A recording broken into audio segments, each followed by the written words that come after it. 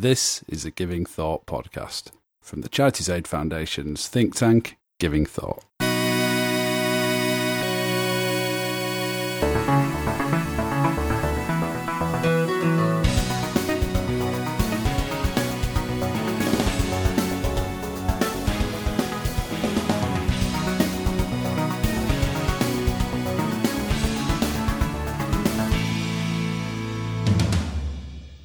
Hello, you're listening to the Giving Thought podcast. This is the podcast from CAF's think tank, Giving Thought, in which we look at big issues and themes relating to philanthropy and the work of civil society. I'm your host, as ever, Rod Davis. This is episode 63, and first thing to say is a Happy New Year, one and all, as this is the first podcast of the 2020s. I hope everybody has had a good break of one kind or another and is excited about what the coming decade holds for them. I'm certainly looking forward to the next year from the podcast point of view. All things going well, we should hit 100 episodes this year, as long as I don't take any unscheduled breaks of any sort. We've got some good guests lined up to interview throughout the year, some of whom I've already got in the diary, some of whom I've tentatively got in the diary, and some of whom I haven't asked yet, but hopefully they'll say yes when I do. Also some interesting themes already kind of in mind to cover. And inevitably, I think, given the way the last few years have gone, there will be stories and issues around philanthropy that come up that present themselves as kind of new focuses for the podcast. But, you know, I will reissue my standard invitation that if anybody has ideas for things we could be talking about or people I could interview, please do drop me a line at givingthought@cafonline.org, because I'm all ears on that front. To kick off the new year, and indeed the new decade, I wanted to do the same thing that I've done for the last couple of years, and just kind of outline a few predictions for what the year ahead might hold. Also, kind of have a brief run-through of the predictions that I made last year and see where we got to, although I'm not going to do an entire episode on that as I did last year, as it turned out nobody really wanted to listen to that. So I thought I'd kind of fold the two things in together and attempt to keep it reasonably brief, although anybody who's listened to the podcast before will know that even when I say up front that I'm going to try and keep it brief, that usually doesn't result in any discernible reduction in running time, but I promise, attempt to do that this time. So first of all, I think let's kind of split this into a couple of things. So first, I think last year I talked about broad kind of political and economic things that could come up and affect philanthropy and civil society. The things that I outlined last year, I mean, it wasn't that difficult to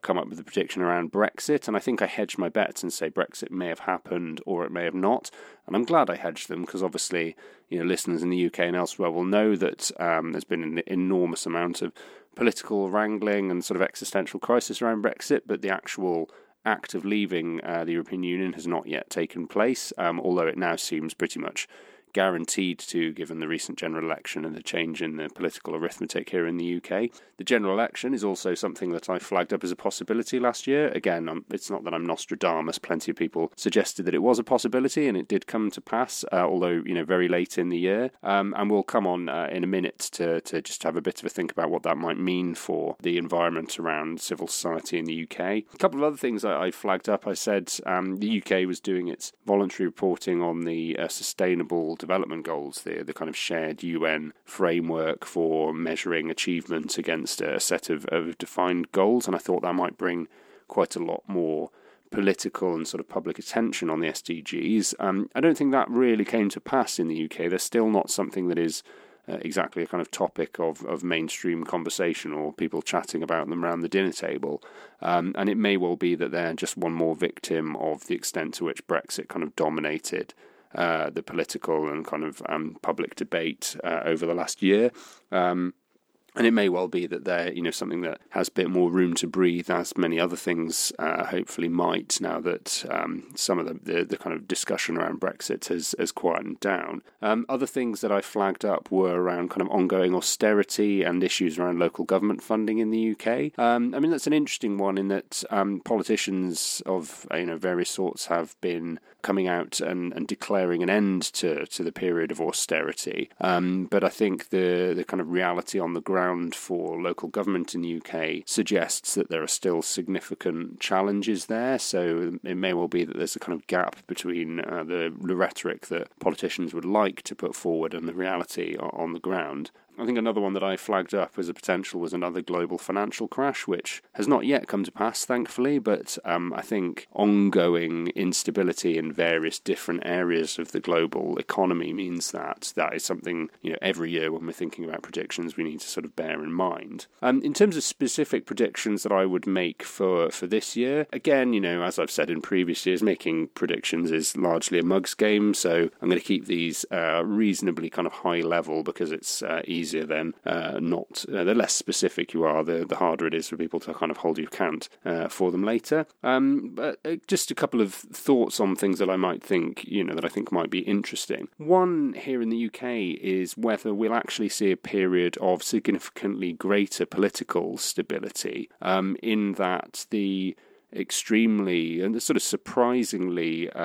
conclusive result of the recent general election, whatever your personal thoughts on whether or not that outcome was the right one or the one that you wanted to see, I think the reality is that after quite a long period in the UK when we've had kind of coalition governments or small minorities or small majority governments which have made it very difficult for controversial or kind of awkward bits of legislation to be driven through, we now have a situation in which one party has a clear majority and therefore will be able to push through a proper programme of kind of policy and a kind of vision for the country over the next 5 years. So, one way or another, it feels as though the political landscape is now fixed for that period of time, and organisations and individuals in civil society kind of plan a bit better and make decisions about what they need to do to prosper within that new environment, or indeed to kind of stand up against particular policy issues, or to kind of campaign on particular causes. I think another question that's of interest to me that's related to that is whether now that it's kind of been decided that Brexit is definitely going to happen, whether that's going to result in a reduction of division, or whether the kind of division, social and political, that we've seen in the UK kind of come out of the woodwork in the wake of the original Brexit vote in 2016 is going to continue. And I sort of wonder, because there's been a lot of noises from plenty of people on both sides of the Leave and Remain fence saying actually what everybody needs to do now is just to get on with it. And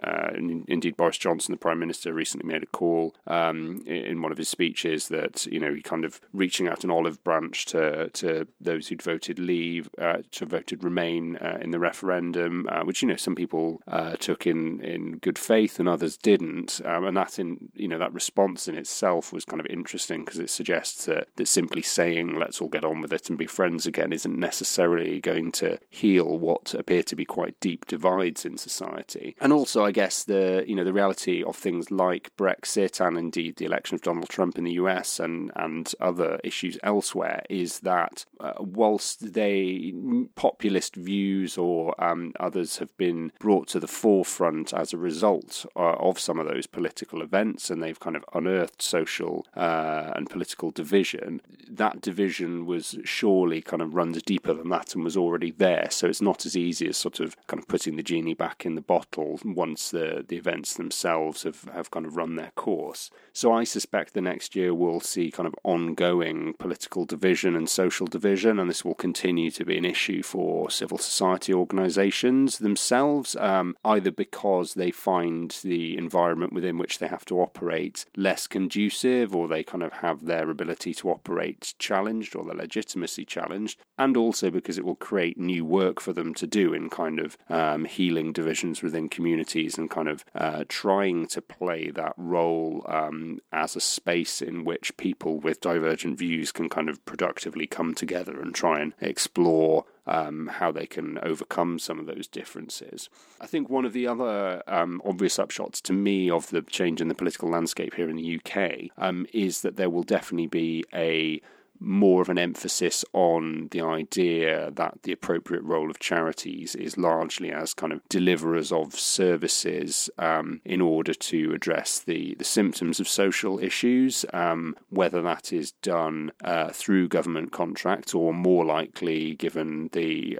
nature of the Conservative government that's now in power and its views, sort of separately from the state. And I think that will be seen as in opposition to the separate role of civil society organisations as campaigning organisations aiming to address the underlying causes of social issues and kind of transform the structures that are responsible for them. I say that because, it's not as simple as a left-right political divide between those two things, but certainly the strain of sort of one nation Toryism that seems to be being put forward at the moment does heavily err, I think, towards the idea of sort of voluntary action and voluntary service as a way of addressing issues directly, and has over the last few years certainly been less favourable towards the campaigning role of civil society organisations, and I suspect that will continue, and civil society will need to continue to make the case for the legitimacy of that campaigning role and indeed the importance of it to society and democracy as a whole. I think other things we'll see as a result of the changed political landscape in the UK are that the idea of international development and aid will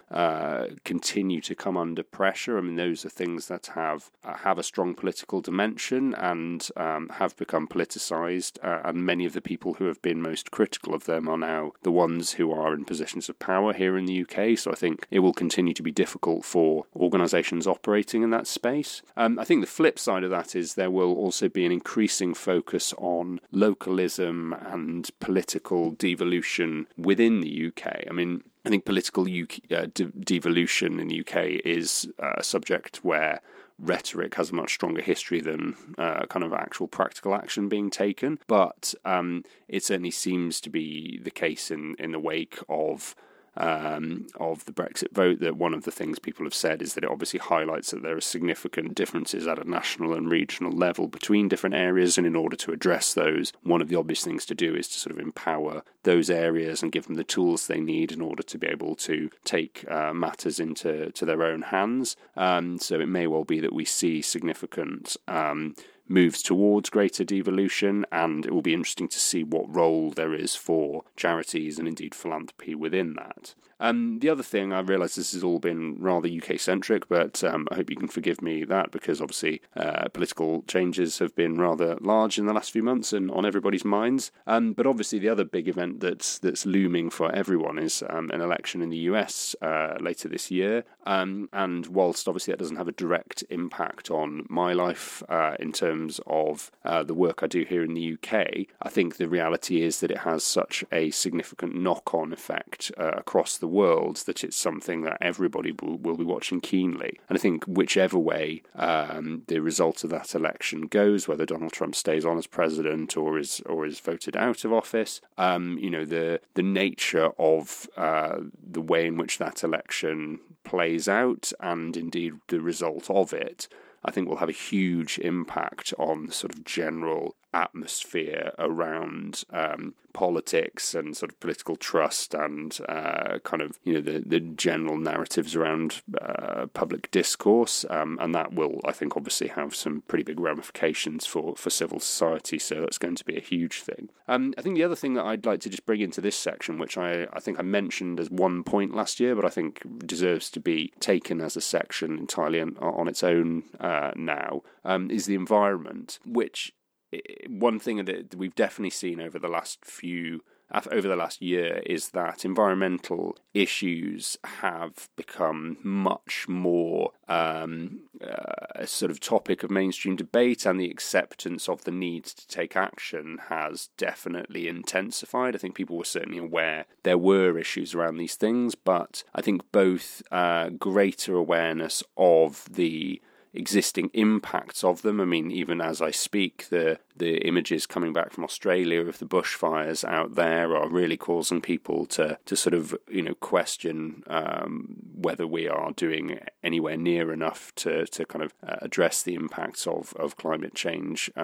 around the world. But also, I think the demonstration through movements like Extinction Rebellion and the actions of climate change activists like Greta Thunberg of, what can be done to start to address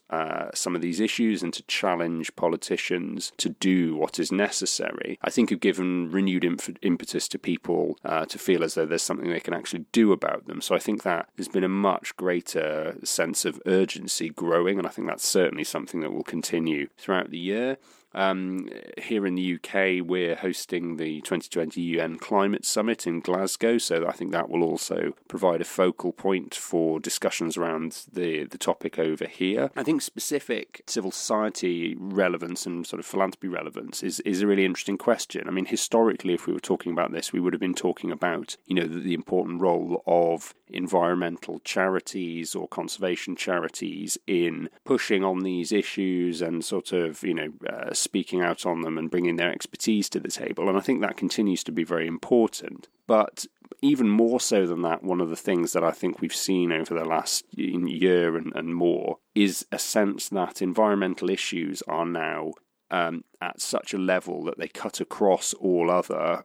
issues or sort of relate to them. So they shouldn't be seen as part of the same category as other charitable causes. I think many people now would argue that all organisations in civil society need to have one eye on environmental issues, and that those issues should be the concern of all charities, non-profits, and philanthropic funders. And indeed, I think there has been growing pressure on institutions and funders of various sorts to demonstrate their environmental commitment, whether that is sort of directly in terms of the way they operate as organisations or, indirectly through their investments. And some of them have been targeted with divestment campaigns, or arts and culture institutions, for instance, have been challenged by the sort of nature of corporate donations that they take. And I think we will see far more of that over the coming year and years as people start to kind of look for ways in which they can pressure organisations that they are involved with to sort of take much more radical steps when it comes to environmental issues. So certainly watch that space. Okay, in the next section, I'm going to come on briefly to talk about technology, so stay tuned for that.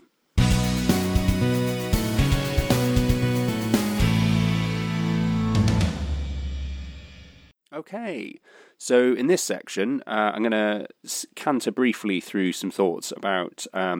what the coming year might hold in terms of technology issues. Obviously something that I've banged on about quite a lot on the podcast before. Made various predictions last year, not all of which came to pass, some of which sort of did, and some of which I'm going to repurpose this year anyway, so if you missed them first time round, lucky you get to hear them again. So just a kind of mixed bag of things in no particular order here. The first one, something I've been talking about for a while, I think we've already seen, but we'll continue to see a lot more, is an ongoing shift away from special purpose platforms for charitable giving and more towards commercial platforms adding giving functionality to their existing offerings. So I think, we've already seen payment providers like Apple Pay and Google Pay add in the ability to make donations. We've seen social media platforms like Facebook and latterly Instagram add some of that functionality to what they do. In China, I think you've got some really fascinating stuff going on with WeChat Pay and Alipay kind of trying to introduce virtually frictionless giving. There's also some interesting stuff going on in terms of like gaming platforms like Twitch and others, which are trying to harness or tap into kind of potentially entirely new set of donors and with kind of different interests and drivers. But I think we will see more and more of that, which potentially opens up huge new opportunities for fundraising of different kinds, and may drive forward innovation when it comes to giving, because many of these companies, if they see charitable giving as something that adds value to their existing offering, and have an interest in competing on that offering, they will have the resources and the in-house skills to be able to apply potentially more innovative new technologies to kind of push that forward. Whereas obviously, if it's left to charities themselves or charity-specific providers, it's very difficult for them to start fiddling around with machine learning or kind of using blockchain themselves, because there is such a kind of high barrier to entry in terms of the risk appetite, the resources required, the expertise necessary, and all those sorts of things. The downside, obviously, I think, as in many other areas, is that if what we're doing is sort of quietly and without thinking shifting everything that we do in the online world onto platforms that are owned and operated by commercial providers, there's a real danger that there will be a mismatch between the aims and incentives of those platform operators and the individuals and organisations that are trying to use them for charitable purposes. So I think, it may well be this year that we will see some instances of that happening. Another one, I think, something that people have become aware of more over the last year is the idea of deep fakes. So this is artificial intelligence generated video and audio content that's sort of pretty much indistinguishable from the real thing, which is interesting in itself. And I think there are organisations within civil society trying to kind of raise awareness around it, like Witness or Amnesty International. I think what we will see more of in the coming year, that is kind of wider, but which deepfakes are a part of, is increasing challenges to the authenticity of civil society in a kind of online context. So I think what we'll see is more and more instances of things like astroturfing, where organisations or corporate actors or governments set up plausible sounding but fake grassroots organisations online in order to make it seem as though there are sort of two sides to an argument, or as if there is public support for a particular issue. Obviously, this is something that has always happened before there was the internet, but I think, again, the ability to do that now is such that you can create plausible sounding organisations, or even just use social media to kind of create chatter in a way that is so easy that it's very easy to kind of confuse any issue by creating multiple different viewpoints on it. Interestingly, I think I said last year about this challenge to online authenticity, and there was an interesting example in the election here in the UK where the press office of one of the political parties, the Conservative Party, during one of the leadership debates, came in for a lot of criticism because it changed the name of its official partisan Twitter account to Fact Check UK, I believe. And obviously, the idea here was to kind of,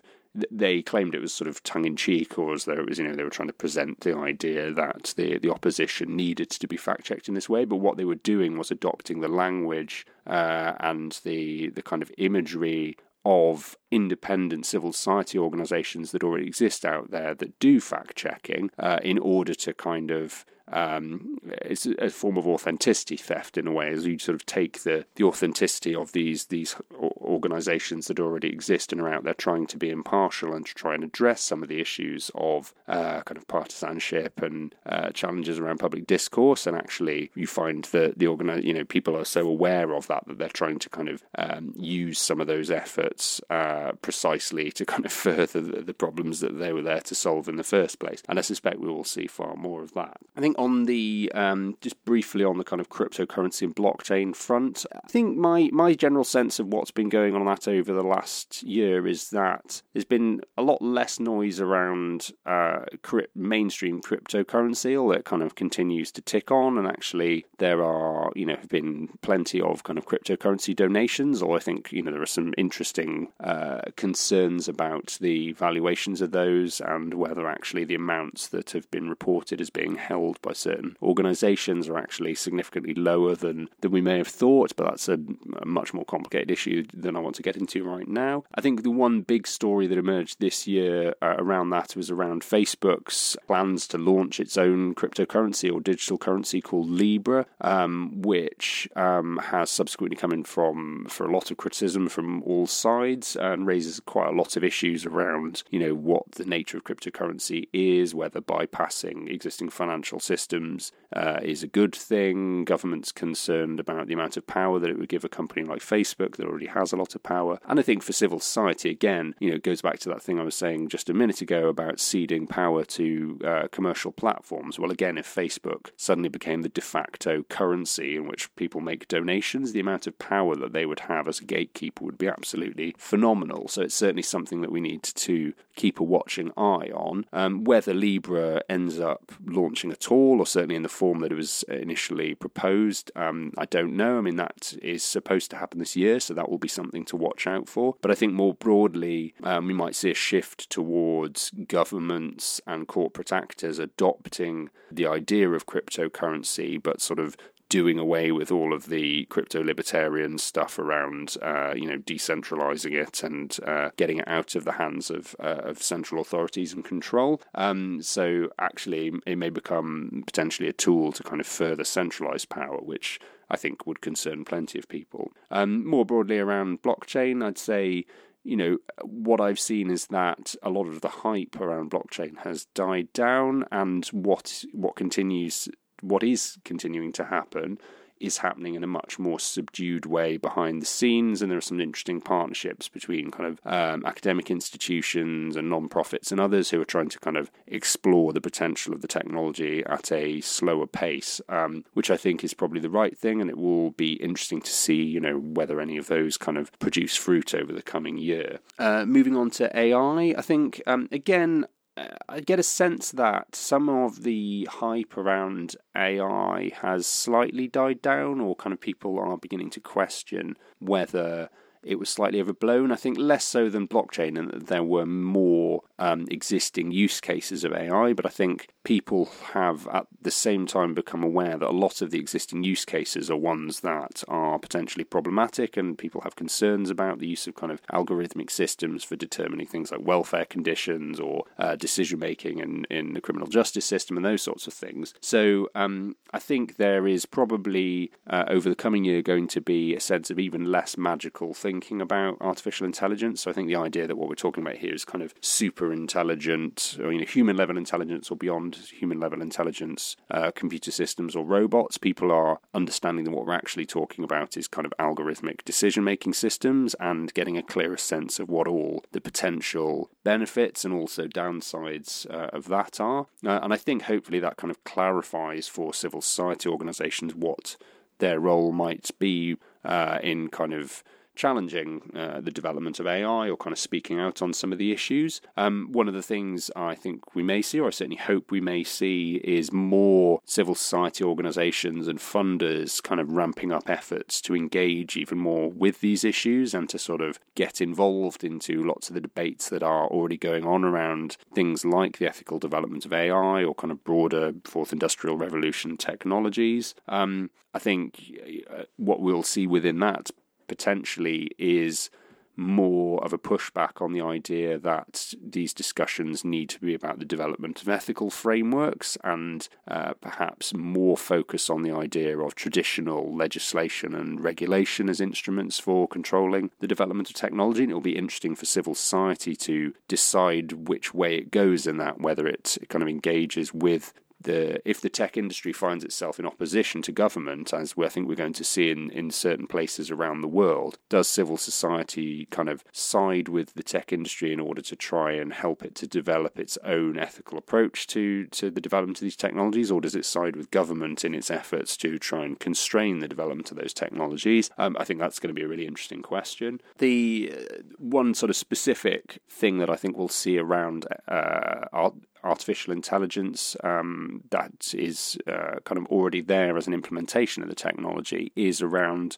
voice activated assistants, or kind of voice controlled interfaces. And I think there will be an increasing amount of thought given within philanthropy and civil society to how you optimize for that form of search, or indeed kind of other forms of search that may be coming just around the corner. I think, lots of organizations have just about got their head around traditional search engine optimization, but there's a whole new question, I think, then about how you potentially optimize in an online environment where people are accessing it through voice-controlled interfaces, because it strikes me that's very different to a traditional kind of visual list-based interface. And then the final one I want to say on technology is that I think we will see, continued focus around the idea that new technologies, the internet and kind of technologies that go beyond that, are creating new possibilities in terms of the creation of networked movements and sort of enabling protest in a kind of decentralized way, and non-traditional models of sort of leaderless and non-hierarchical organization. I think we'll see more examples of that. I mean, we already have things like Black Lives Matter and the Me Too movement and Extinction Rebellion. And I think there's been a lot of interest in how they have been so successful at gaining public attention and kind of bringing issues up the political agenda. I think what we may also see, and maybe this is based on my own personal prejudice because it's something I've thought and written quite a lot about at the end of last year, but I think we'll see more awareness of some of the potential limitations of those models when it comes to the point where you've raised awareness around an issue, but you need to kind of sustain it beyond that or engage with more traditional levers of policy and legislation. And there, I think there will be a question about how more traditional civil society organisations then engage with movements to kind of combine the best of both worlds and potentially kind of create new hybrid models between them that have the speed and flexibility of some of these new network movements, but also have some of the kind of hard-won institutional infrastructure of more traditional organisations. So watch that space. Okay, well, that brings that section to a close, I think. In the final section, I just want to give a couple of specific thoughts about philanthropy and civil society and charitable giving for the next year, so stay tuned for that. Okay, so in this final section, and again, I apologise for saying that I was going to keep this brief because we are running just as long as you'd expect, but I will definitely try and keep it quite brief. I want to just give a couple of thoughts about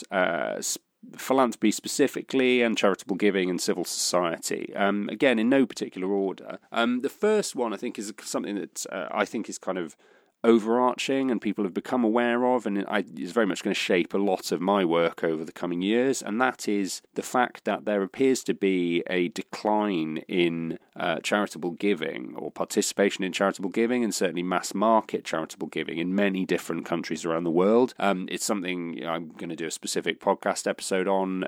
fairly shortly, and we're going to be doing a lot of work on at CAF over the coming year. But it's it's something we've tracked in the UK and in the work we do looking at participation in giving worldwide, but also independently other organisations in the US and Canada and Australia and elsewhere have seen similar declines. I think the interesting questions within that will be, well, firstly, what are some of the potential underlying causes of it? Because I think at the moment, there are lots of different potential explanations being put forward, but I think we need to try and determine, which of those are context specific, because some of the arguments or ideas put forward, I think, are specific to the UK. So some people suggesting, for instance, the impact of things like GDPR. In the US, people saying it's very much to do with changes in the charitable tax deduction over there. And I think there are those sort of context or region specific explanations, but also I think there must be some more deep kind of cross-cutting societal changes and cultural changes that we can identify that are kind of common between different areas. And I think by understanding what some of those different factors are and the extent to which they are playing a part in each different context, we can start to get a handle on what we might do about this, which I guess, for lots of us who work in civil society is really the kind of important question. And that kind of leads on to something else, which, one of the potential causes that gets identified in most different contexts is the suggestion that actually the apparent decline in charitable giving is a reflection of the fact that there are simply just more ways for people to do good nowadays, and what so by that I mean things like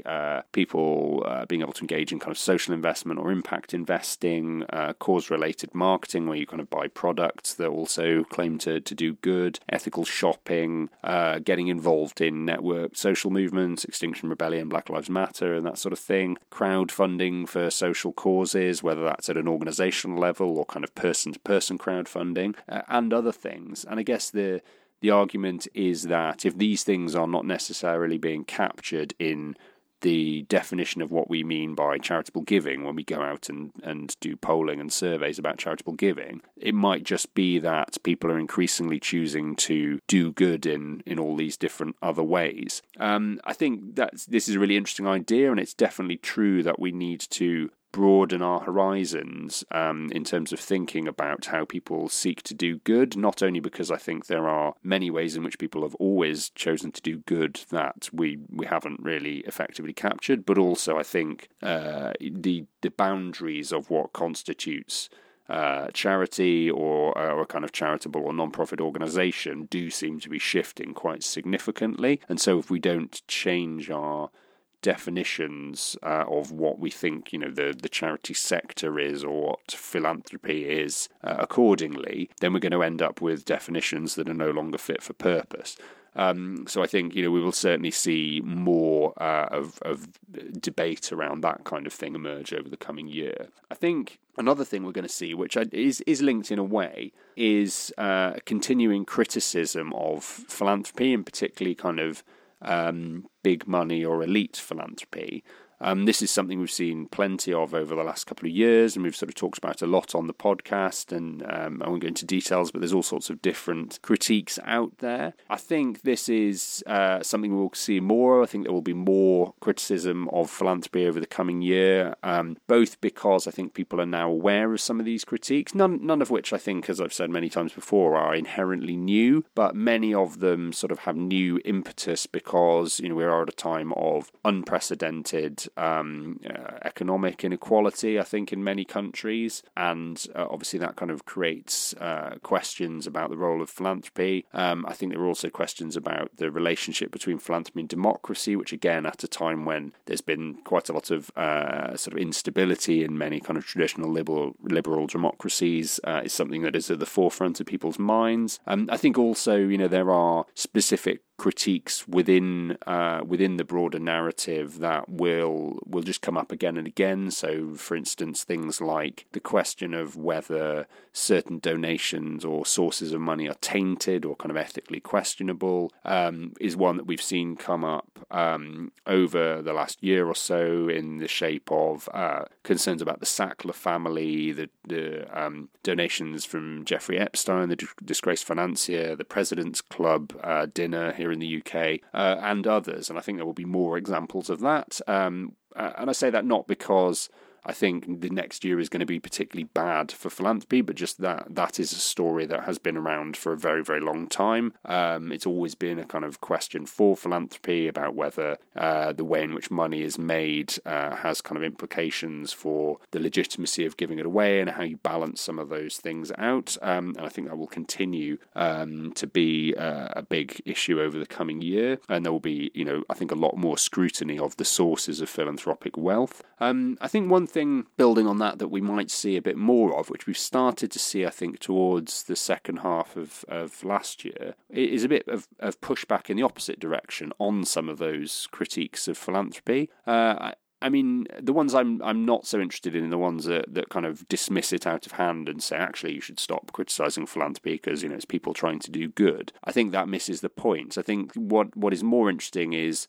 there have been some attempts to push back that have kind of acknowledged that there are issues with philanthropy, but said or argued that some of the critiques are in themselves too broad brush or kind of extrapolate to conclusions that are too broad and thereby also end up catching too many other things in their focus apart from elite philanthropy, which is usually the main sort of thing that they are focused on. And as a result, they may have